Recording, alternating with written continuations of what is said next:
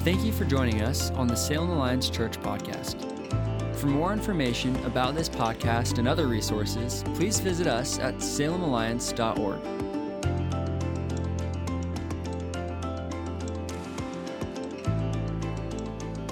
Hello, my name is Brandon Miller. I'm a high school pastor here at Salem Alliance Church, and it is my honor and privilege to share God's word with you today. Shout out to my high school students who are watching. I love working with high school students. I love them because they're open and they're ready. When they hear God's word, they're open to doing whatever is required of them to change in their life that they need to. They're just ready. And so I hope you are too today, Salem Alliance. Are you ready? Awesome. Because today we are continuing our series called God on the Move. Now, you just got to see an awesome God on the Move story from one of our C1 and C2 crew. And C1 and C2, this entire series is inspired by how good you are at recognizing the way God is on the move in your own life and how quick you are giving him credit for it. And that is awesome. And so the rest of us in the church, your parents, your grandparents, people in house churches, middle school students, high school students, young adults, all of us, we all want to be better at that too and learn from your example. And so for the next few weeks, we are looking at the most significant God on the move moments in the Bible to help us better recognize the God on the move moments in our own lives. Matthew 19:26 says this, with God, everything is possible. And that couldn't be more true. I mean, this is the God who can do whatever he wants, whenever he wants to do it, no matter how he wants to do it. Talk about power. And God's people in the Bible knew this to be true about God, and so they prayed for the impossible. And God listened. Daniel, he prayed for the mouths of lions to be shut. And Jonah, he prayed for the belly of a hungry whale to be opened. Joshua, he prayed for the walls of Jericho to come down. And Martha, she prayed for the dead to rise. And God responded to their impossible prayers by doing the impossible. How cool is that? Now, I ask you, church, if God is capable of doing the impossible, then why would we ever pray small? I don't know about you, but I'll speak for myself. Sometimes I can get stuck in the rut of only praying possible prayers, the routine, mundane, low-stakes kinds of prayers. I'll give you an example. A while ago, I got together with a friend of mine, and we were going to get dinner, and I had one of those days where I was really busy. I was running some errands before that. Do you ever have one of those days where you just get so busy that you kind of forget to eat? Yeah, I had one of those days. Moms in the room, you can relate. Moms who are watching it, you can relate. But by the time we finally got to dinner, I was starving. And my friend was just kind of chatting while our food was in front of us, and I had a one-track mind at that point. So I was like, hey, I'll pray for us so that we can eat. And so he takes off his hat, he bows his head for a real prayer, and then I, in one single breath, just go, Dear Heavenly Father, thank you so much for this meal, amen. And just start to stuff my face, right? And my friend looks at me and he's like, really? That's all you got? And he was right. It was a lame prayer. And sometimes we get caught up in praying things just because we think we're supposed to, or maybe because we don't know what else to say. And in some seasons, that's the extent of our prayers. And don't get me wrong, there's nothing wrong with those kinds of prayers, but they're also not very risky. But as we look to God's word, we see people who prayed bold and gutsy and fiery prayers because they knew that their God could do the impossible. And I don't know about you, Salem Alliance, but that's the kind of prayer life I want. So in our second week of our series, God on the Move, this is what we're talking about today. Let this truth stick in your head, and don't let any other ideas get stuck in your head. Let this get stuck in your head like the Baby Shark song. If that's the case, it might be in there forever, but maybe that's not a bad thing. Here's what we're talking about today. If God can move in impossible ways, we can pray for the impossible. If God is capable of doing things beyond our imagination, things that we could ask beyond and above what we could even think he's capable of, then we can have the boldness and the confidence to pray for the unimaginable as well. Now, one of my favorite God on the move moments in the Bible is from Joshua 10.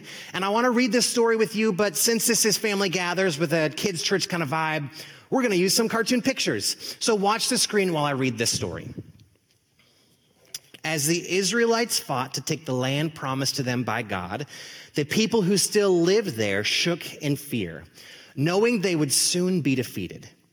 So the king of Jerusalem sent word to 4 other kings nearby, saying, "Come and help me. Let's attack Gibeon." They've joined up with Joshua and the people of Israel. And so the 5 Amorite kings combined their armies and set out to attack Gibeon. When the Gibeonites found out about what was being planned against them, they sent word to Joshua, "Don't let us down now. Come quickly, save us, help us. All the Amorite kings who live up in the hills, they've ganged up on us." And so Joshua set out with his whole army with him, all his toughest soldiers and his best fighting men. And as they marched, God said this to Joshua, "Don't be afraid of them, for I have given you victory over them. Not a single one of them will be able to stand up to you." And after an all-night march from Gilgal, Joshua and his troops quickly caught up with the Amorite kings and surprised them in an attack. The Amorites went into a panic and ran, but Israel chased them with their weapons, and God fought with them that day too. Now, let's pause the story here for a second. Joshua is doing pretty well in this battle, and he sees the ways that God is fighting with him in this story. But what's going to happen next is a big twist in our story, because Joshua, he looks to the horizon and he sees that the sun is about to set. Remember, this is a time way before night vision goggles, which would be super helpful if you're going to fight at night. Joshua's in trouble. He knows that if the sun sets, his enemies, they're going to get away under the veil of darkness. And probably they're going to come back the next day with more weapons and more warriors. Joshua needs more time. He needs the sun not to set quite yet. And so Joshua prays for the impossible. He resorts to his most powerful weapon, which is prayer, and he prays this. What does he pray for? We'll have to find out after a quick break. But first, before that, say hello to my friend, Bro Montana.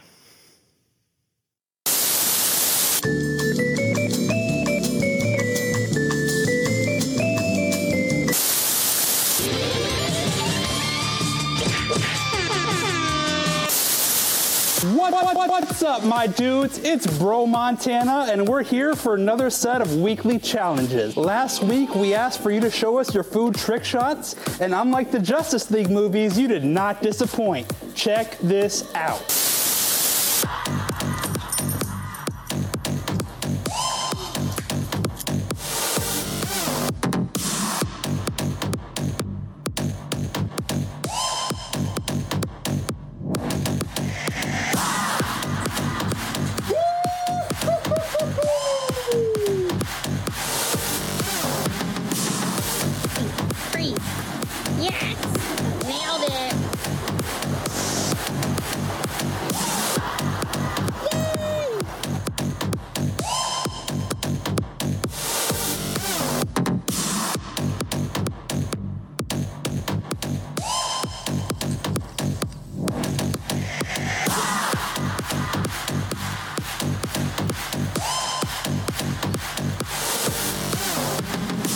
Okay, I got another one.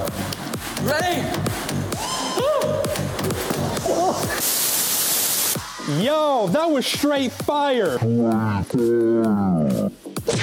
Every week, we're selecting a winner randomly by everybody who turned in their footage, and this week's winner is Brooklyn Bergman, who's coming in with a box of fruit snacks. That's right, we're taking you to Flavortown with a box of 90 fruit snacks. This week's challenge is the mannequin challenge. You're gonna set a scene, you're gonna freeze, and then you're gonna stay there where somebody walks around with the camera and captures it. This is kind of what it looks like.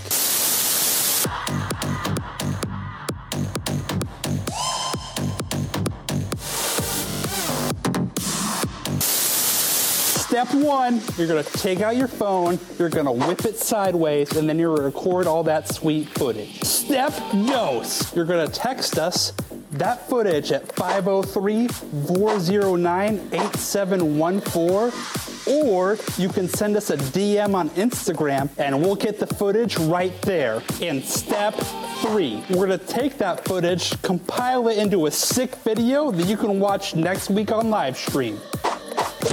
That's it from Bro Montana. Deuces, my gooses. Hey, thanks for sending in those videos, C1 and C2. Those are awesome to watch, and I can't wait to see your challenges from this coming week. But to continue our story, Joshua is desperate, right?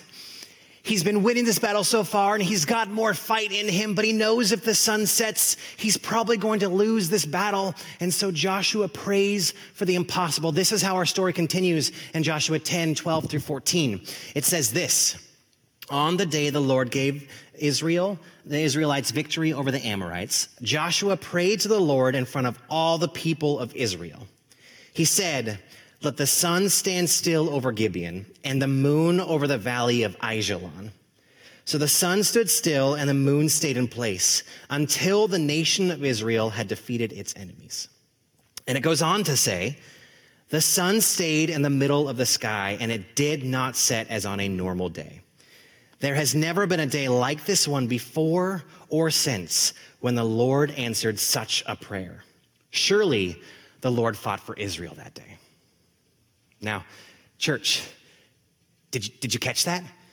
Don't miss this because this is huge. Joshua just prayed for the sun and the moon to stand still in the sky, and it happened. Yeah, 15 words, and it affected the cosmos. Because God moves in impossible ways, we can pray for the impossible. And from what I see from this story, there's 2 big things we can learn about the nature of impossible prayers, and here's the first one. God is honored by our impossible prayers. Like we read earlier in Joshua 10:14, there has never been a day like this one before or since. And some people, when they look to this story, they say it's literally impossible. Like, there's no way this could scientifically even happen. And to their credit, they bring up some good points. So if you don't mind, I'm going to get old Bill Nye the Science Guy on you for a minute. And let's talk about some of those points. I ordered this on Amazon earlier this week, and I thought it was going to be much smaller. Not mad about it. So if you know anything to be true about how our solar system works, or you're paying attention in science class at all, you know it's not the sun moving in the sky that causes the sunset and sunrise, but it's the earth spinning, right? So then why did Joshua pray for the sunrise to stop, the sun and the moon to stop in the sky? And even if Joshua didn't know that this is how the solar system works, did God actually answer his prayer? Let's take things a step further. Maybe you know that the world is spinning at about 1,000 miles an hour. Have you ever been in a car when someone slams on the brakes when you're not anticipating it? Parents, you're looking at your students who just got their permits right now, and students, you're feeling a little called out. Sorry. Now imagine going from 1,000 miles an hour to 0 instantly. Yeah, I don't know if Joshua or anyone for that matter would survive that kind of whiplash. On many accounts, you could say that this story is impossible. Now, yes, there are lots of parts of this story that don't add up to be true with what we know about science, but isn't that true of all miracles? And yes, this is a seemingly impossible story. There's no denying that, but does that matter when we talk about God on the move? It's important for us to see, church, that this isn't a story proving how our solar system works, and it's really not even a story about the power of Joshua's prayer. It's a story about the power, might, and creativity of God to pull off the unimaginable. I ask you, church, are you willing to pray for the impossible so that God can bring honor to his own name through your request? Because God doesn't need your help to show off. He can do that on his own. But by even making impossible prayers an option for us, God is giving us another way to live out our greatest purpose in life, to bring honor and glory to God's name, simply by asking for the impossible and stepping aside so that he can do it. God is honored by our impossible requests. Can I get an amen? I'll pretend like I heard you through your screen. So here's our second point that we have from this, is not only is God honored by our impossible prayers, but God honors our impossible prayers. It says in Joshua 10:14, surely the Lord fought for Israel that day, and God fought for Israel by answering Joshua's impossible prayer. And here's the coolest part of the story. That same God who answered Joshua's prayer, who fought for Joshua and Israel, that same God, he fights for you too. And he wants to fight for you. It's something that's true throughout the entire narrative of the Bible, that God loves you and cares about you so deeply that he's willing to fight for you day in and day out. And because of that, he wants to hear your deepest dreams and your wildest requests of him, your wildest desires, because he cares about those things. 1 Peter 5:7 says, put your anxieties and worries on the Lord, for he cares about you. And because of that, God honors our impossible prayers. Now, I want to ask you a question, but I want to ask it gently. Have you ever prayed a prayer about something that mattered incredibly to you, and God hasn't answered your prayer how you want him to yet? I know that might be a painful question for me to ask, but I really think it's important we talk about it. Sometimes God answers differently to our prayers than we anticipate him to or want him to. And sometimes he answers on a different timeline than we want him to. But I feel for you, I hear you, and I relate with you. I have some of those prayers of my own. But I think it's important for you and for me to see that Jesus himself insisted, when it comes to those kinds of prayers, to keep knocking, to keep talking to God about it, because he wants to have a dialogue about those things. Because at the very least, you could continue to talk about it, and if God gives you a no or God gives you a not yet, he could at the very least give you a why behind that no or not yet. That's a way that God honors our impossible prayers, as he keeps the conversation open. And sometimes for us, we're too afraid to make a bold request of God, an impossible ask, because we're afraid of how he might respond or how he might not respond, or because we think that maybe it's just too much to ask. But we shouldn't cut ourselves off from God doing the impossible in our lives just because we're afraid to make the prayer request of him. Let me give you an example to illustrate that point. Let's say for a minute that you just won a sweepstakes to have a world-renowned chef cook you any meal. Some of you who are watching just perked up a little bit. Now, dishes that other chefs think are nearly impossible, this chef can pull off with ease. You want a souffle? Nearly impossible. This chef can do it. Bananas flambé? Some say it's impossible. This chef can do it. You want turducken? It's like the Russian doll of poultry. This chef can do it with ease, even though some people say it's impossible.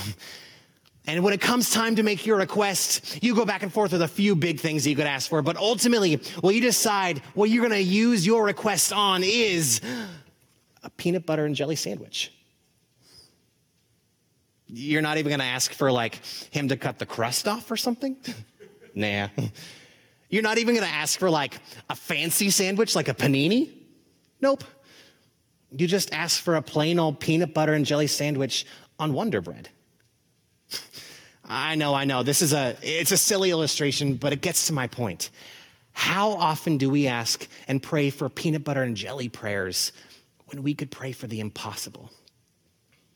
Because God honors our impossible prayers, we should have the boldness and the confidence to pray for those things and put it into his hands to see how he will respond. But don't cut yourself off from God doing the impossible in your life.